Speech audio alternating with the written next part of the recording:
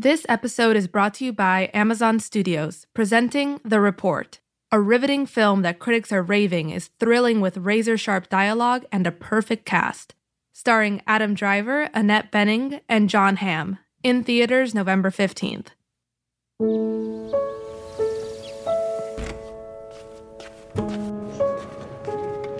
다들 멋있다, 그치? 나 잘 어울려. From LA Times Studios, I'm Mark Olsen, and this is The Real, where culture and entertainment meet. The movie Parasite is poised to be South Korea's first ever nomination for Best International Feature, but it also looks to be competitive for Best Director, Original Screenplay, and even Best Picture. Rave reviews have poured in for the darkly comedic drama about social inequality, with some critics calling it director Bong Joon-ho's masterpiece. The much-anticipated film is out now in limited release, and we'll discuss this unnerving thriller in just a few minutes. But first, this news. History was made this past week as Tyler Perry officially marked the opening of his new $250 million studio in Atlanta, the first major film studio in the country owned outright by an African-American. The 330-acre Tyler Perry Studios is on the grounds of a former U.S. Army base, Fort McPherson, and in a touch of poetic justice, the site also served as a Confederate Army base during the Civil War. Joining me now to discuss this milestone is my colleague Greg Braxton, who was in Atlanta for the gala opening. Greg covers television and cultural issues in the entertainment field. Greg, thank you so much for being here. Now, just tell me, what was it like? Did it feel like an exciting event to be there? It was truly what I would call a history-making moment, not only because of the event, the actual dedication of the studio and really Black Hollywood seeing what Tyler has done, but also the collection of talent that was there. It was about close to 700 people, a lot of major names, even from the political world. Bill Clinton and his wife were there. And then from Black Hollywood, you just had Beyonce and Jay-Z, Oprah, Whoopi, Samuel L. Jackson, Denzel, and just everywhere you looked, there was somebody who was famous. You know, it was sort of like the Academy Awards times 10. It was sort of impressive to see Black Hollywood really come together to support Tyler and what he's done. And now, talk a bit more about what exactly he has done. What is it about the opening of this film studio that struck Black Hollywood as being so important? I think what he's done is establish a base where not only he can do his work, but where everyone, you know, Atlanta has such a booming film industry. And now he has facilities that can accommodate everything. There's lush greenery. In addition to the sound stages, there's lakes. He's planning to build a highway around it to film, I guess, car chases and street scenes. Everything that you could possibly want in a film studio, he seems to have on this base. So mainstream Hollywood can come there and rent out whatever they want. And I think other smaller productions can do that too. Black Panther has shot on the studio. I think The Walking Dead shoots there as well. Right. First Man shot there. A lot of things have already shot there. So the actual studio has been in operation for about 2 years or so, but the sound stages are really the main thing. And the sound stages are massive. He did not spare money in developing these things. The warehouses are huge. Now, I remember you going down there a couple of years ago now, right, to visit with Tyler Perry and to sort of tour the grounds. So when you were back there this weekend, what's new? Tell me about these sound stages and the dedications that they did to them. The dedication itself was very theatrical because Tyler, before the dedication, gave a speech in one of the sound stages, and there was a film that played on the walls that sort of showed his evolution from his rather humble beginnings as a filmmaker to breaking the ground on the studio to what he is now. Jennifer Hudson, at the conclusion of this, sang The Impossible Dream on the stage. As she reached her climactic notes, these double doors opened behind her, and that led to the avenue of sound stages that stretched, I would say, about a quarter to half a mile. There were lights, there were fireworks, and it was just a really impressive opening and very theatrical. As the crowd filed down the avenue, each soundstage was dedicated. There was a little platform where people, the honorees like Denzel Washington, Halle Berry, Whoopi Goldberg, Oprah would stand in front of the stage. large screen on the side of the stage showed their clips, and then the covering of the names were unveiled. And so it was a very, very impressive presentation. And like I said, I think to have that witnessed by so many in Black Hollywood was very significant.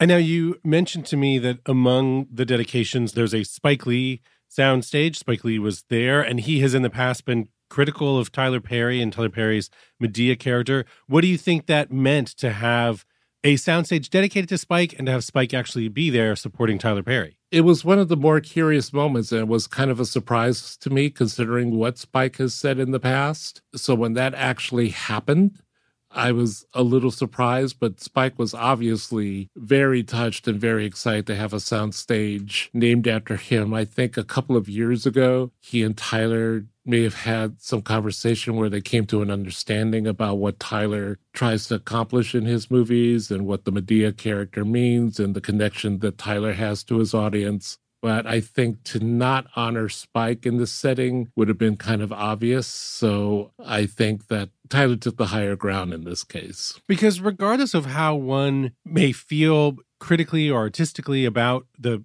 movies that Tyler Perry makes, the shows that he produces, in some ways, do you think that this achievement, him having built and to own this studio, do you think this will be his greatest achievement? This will be something that will stand the test of time. Just think of Walt Disney Studios. Just think of Warner Brothers Studios. Just think of Paramount Studios. This is a Black Paramount Studios. This will live on and on and on. Tyler Perry is obviously a very popular filmmaker. He produces a lot of content. A lot of that content is not necessarily accepted by mainstream Hollywood, but he has such a huge, loyal fan base that will support everything that he does. They love Medea. They love the messages that he has. So his art already has a huge audience, but the studio, I think, has to be his most major achievement. And the fact that he did this without partners, without a corporation, this is his baby. The studio was once a Confederate Army base, and I want you to hear this, which meant that there was Confederate soldiers on that base plotting and planning on how to keep 3.9 million Negroes enslaved. Now that land is owned by one Negro. Nobody else can tell him what to do. This is something that will live on in history. And I just think that puts him in really the top rank of iconic African-American entertainers. Thank you for sharing your experiences with us and letting us know what it's like to be there. Greg Braxton, thanks so much for being here. Thank you very much, Mark. And now we're going to move it along to the Glenn Whipp Awards Minute.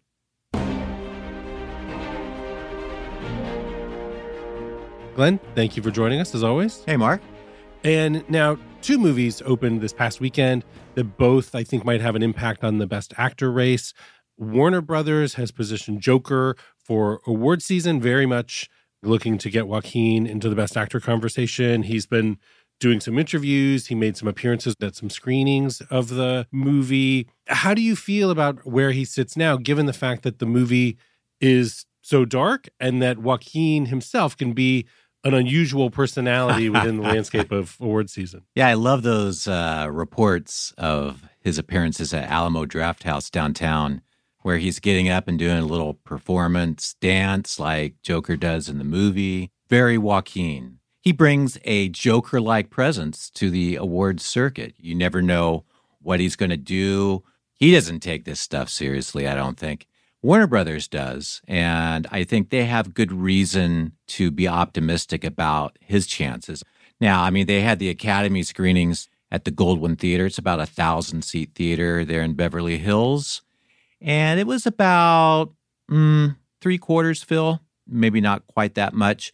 And the reactions are kind of like the reactions of any other Joker screen, just all over the map. Some people hailing it as a masterpiece and very daring, provocative. Others just like comic book movie, kind of tiresome. But it does seem like the one thing that people will agree upon is the intensity of the Joaquin Phoenix performance, the commitment. And, you know, Oscar nominations are voted on by branches, and the actors branch likes big performances. And this is like the most acting. And I think that makes him kind of a sure thing for a Best Actor nomination. I know also the film Pain and Glory, written and directed by Pedro Almodovar, also opened recently. In that film, Antonio Banderas won Best Actor when the film premiered at the Cannes Film Festival earlier this year. Siempre a la verita tuya hasta que de pena muera. Buen viaje. Muchas gracias por venir, de verdad. It's a foreign language performance, but it's from a star that has a lot of goodwill and credibility here in Hollywood. What do you think of that performance and the chances for Banderas of getting a nomination? Well, I mean, you couldn't have a more opposite type of film, more opposite type of performance than we're talking about with Joaquin Phoenix. Banderas is playing this aging film director. He's dealing with a lot of physical issues. That's the pain in the title. He's dealing with depression. He's dealing with sort of a creative inertia. And so it's a very quiet performance, very understated, very controlled. There's a real range of emotions in this performance, I think particularly in the scenes with his aging mother later in the movie.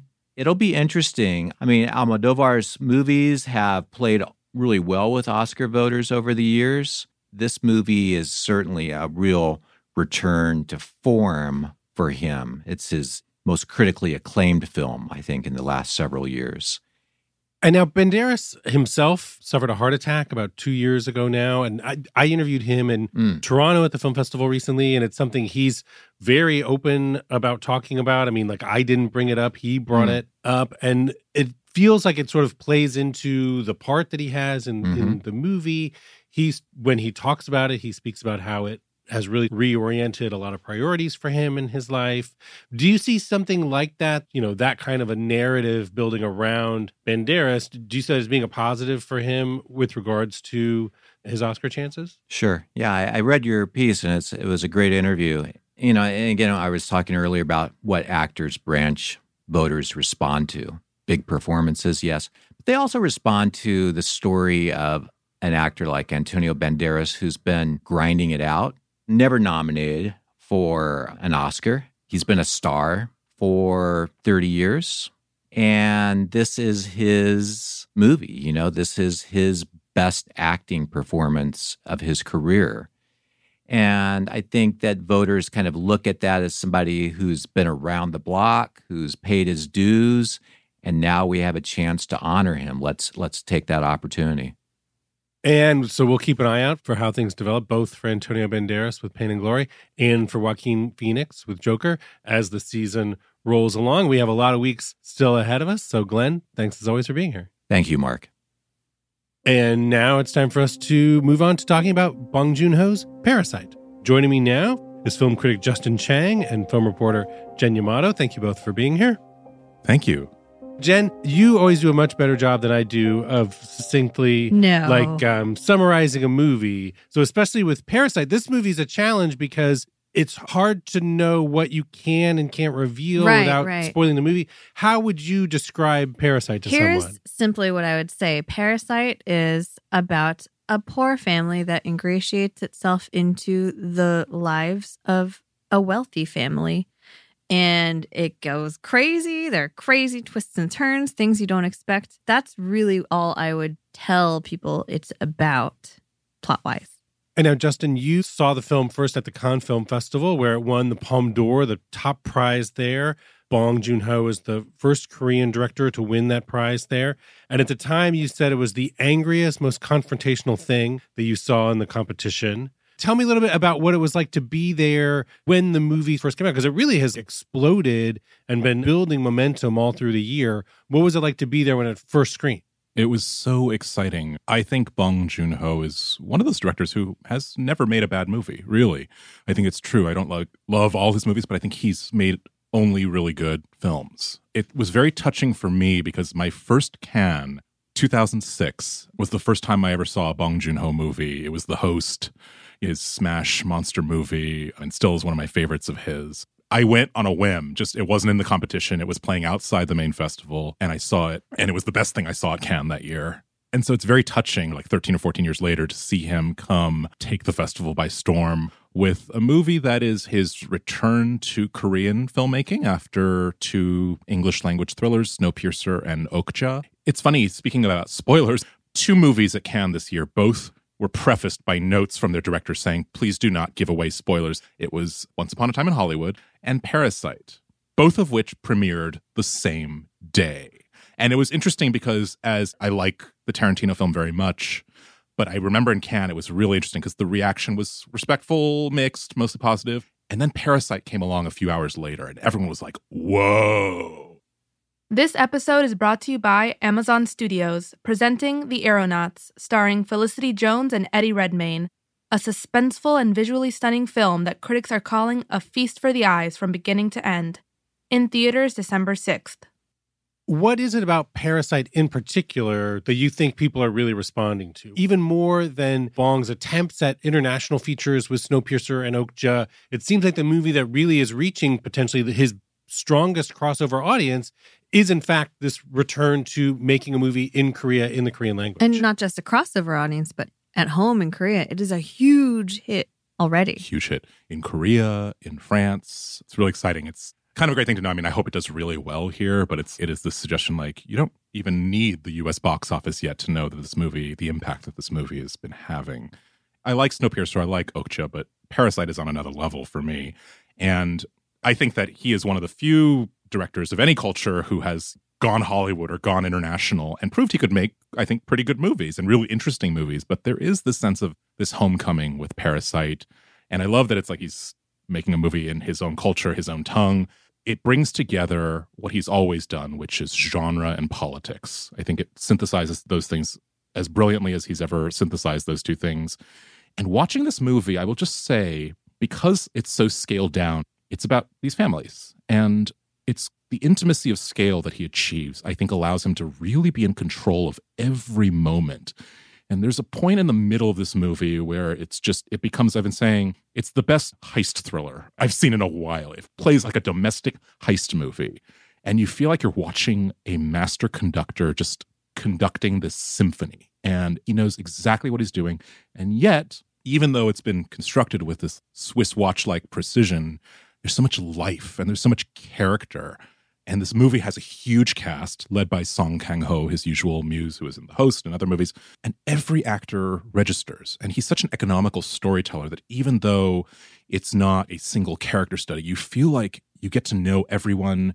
Every character is hinting at this inner life. Everyone is more vulnerable than they seem.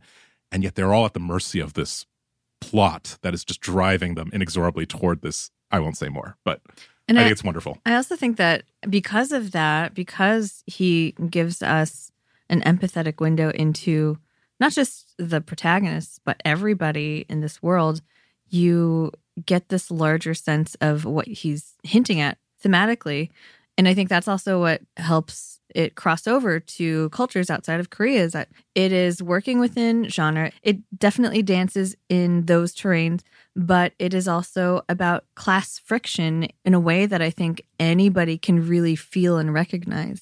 Our colleague Josh Rottenberg recently wrote a terrific piece about the fact that there's this whole trend of movies this fall, also Hustlers, Joker, Knives Out, a few others, dealing with these issues of income inequality. And for whatever reason, it seems like Parasite just crystallizes a lot of those themes and ideas as much or more so than those other films do. Do you have a sense of what's drawing him back to those themes? I feel like he's one of those directors whose sensibility I know, his political sensibility I know through his movies with The Host, which, and it's interesting, The Host and Parasite, the titles are linked, even though they're about very different things, these movies are speaking to each other. So his sympathies, I think, have always just been with the underclass. There's always been this dimension to his films. I think what makes this one so universally accessible, relatable, is that it's about something we all can find our place in, the spectrum of rich and poor. It's not a fantastical movie. It's a genre movie, but there are not sci-fi or supernatural elements or anything. It's not a futuristic movie. It's not science fiction. It is about this theme, which, as you say, Mark, has been resonating clearly with a lot of filmmakers like Lorraine Scafaria and Rian Johnson and other directors as well. Jen, you recently interviewed Bong, and you also moderated a Q&A when the film played here in Los Angeles at Beyond Fest. What does he say when he speaks about the movie? He has said this frequently, but the idea for Parasite, the movie, has been gestating in his mind, as he says all of his films do, for quite a long time. He got the idea, or the seeds of the idea, he says, when he was finishing post on Snowpiercer. And so even if you compare Snowpiercer to Parasite and the overlapping Venn diagram of concerns that those two movies have, I think you can see a connection as well. And so I don't think it's an accident that he became taken with this idea of telling this Parasite story while finishing Snowpiercer. Very, very different movies, different genres even. Parasite is not sci-fi, for example, and there's a real tragic strain that runs through it as well. But I thought that was interesting that he takes his time to develop his ideas. He writes them out. He meticulously storyboards all of his films. And I think every part of his process has been just really delightful as a film nerd to learn about, you know? So I'm really excited that he's in this conversation now, that he's in the awards conversation, that people are proudly wearing Bong d'Or shirts celebrating his Cannes win. Because as a filmmaker, I feel like he's not only one of the most empathetic filmmakers that we have currently working, in which he cares about society and he reflects society and the human condition in his films in a way that is, I think, more consistent than maybe any other filmmaker working today. But the way that he works is also just captivating to learn about. Justin, to what extent do you think for a filmmaker like Bong, does his own film nerdery play into his success in that people like the three of us, we know that guy, you know what I mean? Like it's easier for journalists to sort of like understand and vibe with someone. He's a great Q&A. He's a great interview. To what extent do you think that that's helping him along as he's, you know, been gaining attention with Parasite? I mean, it's interesting because he is somebody who is rightly beloved on the international festival circuit among film journalists who know his work. But I think a lot of that is tied to the fact that he unites the cinephilia that he has, and he's a great, great filmmaker. He makes really accessible, popular, smart, popular entertainment. You know, when The Host came out, it became the sensation and really launched him, although he had already made some terrific movies, like including Memories of Murder, which... Oh, so good.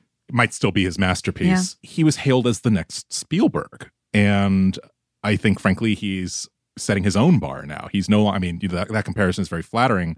I think Bong Joon-ho is someone we'll be calling, oh, who's the next Bong Joon-ho a few years from now. Speaking of film geekery and what Jen was saying, it's because I got to interview him around the time of Okja, and he said a little bit about, oh, this little movie he's working on called Parasite. This little film, this weird little film, he called it. But he's really interested, I think, in human villains. And that, I think, armors his movies against, you know, sentimentality, even though they're incredibly moving, too. I mean, I find Parasite as funny and as thrilling as it is. I've seen it 3 times now. I find it devastating by the end. I mean, it kind of comes out of nowhere, even when you know where it's going. Well, and you mentioned Memories of Murder, his film from 2003, which it's such a good movie. It's been compared to Zodiac for obvious reasons. It was based on an unsolved series of serial killings in Korea that he basically depicted in this film, Memories of Murder. In the final shot, his muse and collaborator, Song Kang-ho, who stars in Parasite, he turns to the camera and gazes into the audience as if searching for the killer. And in real life, that killer was not identified until last month. I asked director Bong how he felt about it, and he had just heard the news recently at the time. He was really overwhelmed. He wanted to defer to the reactions of the loved ones of the actual victims and the investigators who spent so long trying to find this killer. But I think that was a really interesting thing to witness during Bong's tour with Parasite here, is this echo of impact that his previous movie had culturally and even internationally, bringing awareness to this search. I know, I'm sure this is a little tricky since we're trying to be respectful of spoilers while we're having this conversation. But one of the things that I think is most remarkable about Parasite is the way the movie constantly reorients itself. It shifts, and you realize the characters you were thinking of as the protagonists suddenly take on the cast of a villain. You're suddenly seeing people who were villainous as more sympathetic. And then there will be new characters emerging that are even more surprising. And Justin, do you find that is that one of the things that you like about the movie, is how surprising and unpredictable it is as it's unfolding? Absolutely. I mean, he is such a master of moving parts. I come back to this word control because I think he's just in such control of the material, but in a way that, some filmmakers who are very controlling, it kind of sucks the life out of the movie and you feel like you are watching this very airless construction. And yet he has this control, but he also lets his characters be themselves. And they're complex. It's an eat the rich movie, but it's also that empathy that Jen's talking about. It's really there. And as far as, just the way it shifts, I mean, he's just always been great at that. His movies keep mutating.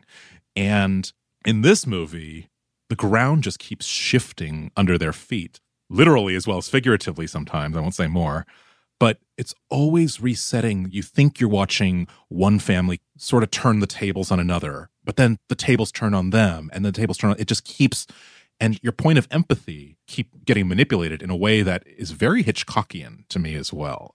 But now also one thing that I think is really terrific about Parasite, and is part of the reason why I think it stands a great chance to play well to audiences here in America, is the opening scene of the movie is largely concerned with a family of people attempting to get a Wi-Fi signal. And relatable. Exactly. Every person in the room immediately related to that dilemma, and also the way he makes kind of a physical farce out of it was something that I think everybody there could relate to. And so again, I think that this movie in particular, even though it is very specific, very much set in Korea, there's so much in it that I think audiences here in Los Angeles or all around America are still going to be able to relate to and understand. There's something about it too. It's funny watching it again. It's interesting to see how even like in the Park household, there's all these sort of Western pretensions that are kind of on display. It's like that magazine article showing Mr. Park, who's this tech CEO, and his name is Nathan Park. Oh, that's his Westernized name. And the wife is constantly littering her speech with Americanisms like, you know what I mean? And yet at the same time, there's this North-South kind of commentary too. I mean, it's funny. You could almost see it as a commentary. And if we're talking about class, and we're talking about the very rich, kind of wealthy cosmopolitan family versus the lowly underclass, there is plot elements of the film that hint, that kind of beckon at the North-South Korean conflict. There's just so much to unpack in the movie, and it is just completely accessible to anyone, I think, watching it. But if you look deeper, it's so rooted in its milieu as well. Obviously, the movie's just opening, so it's kind of just getting to audiences here in the U.S. Jen, what do you think it says about the Academy or kind of where we are in film culture right now that a movie like Parasite stands to compete more broadly? It's not just going to be boxed into the international feature category. Well, I actually don't think it says that much about the actual Academy. I really think that now this conversation is more coming off of the major film festivals and growing from film critics seeing more of the landscape of what should be or can be in play for awards. And that's what I'm really excited about, is seeing so many people rightfully put Parasite at the top of their lists. I think we should be talking more about it and about director Bong for not just the Oscar formerly known as the Best Foreign Oscar, but for Best Picture, Screenplay, and Director. In the main categories, that's what I would like to see. And I think the Roma of it all opened the door. What do you think, Justin? I think so. I mean, Roma, and of course there have been other international films that have managed to crack the category, but not every year. And you haven't seen nearly as many as you should. Roma's a deserved exception to that. The director's branch, of course, is the most consistently adventurous and world cinema conscious branch of the Academy, with nominating not only Alfonso Cuarón, but Pawlikowski for Cold War. So I think that this year, Bong Joon-ho stands in, I hope, an excellent chance of getting nominated for director. It's exciting to see. It's exciting to think about. And I think of the contenders that have emerged so far, for me, Parasite does sort of stand pretty high above them. Parasite is a lot of fun in a way that, What other director this year has his own beer coming out? That's true, that there's going to be a Bong Joon-ho branded beer.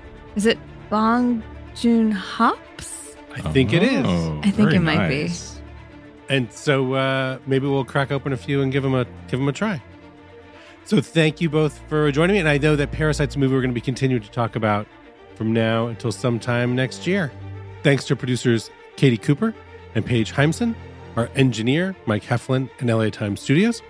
And thank you to BET for the clip of Tyler Perry accepting the 2019 BET Awards Ultimate Icon Award. Listen to The Reel on Apple, Spotify, at latimes.com/podcasts or wherever you get your audio. If you like what you hear, please give us a 5-star review.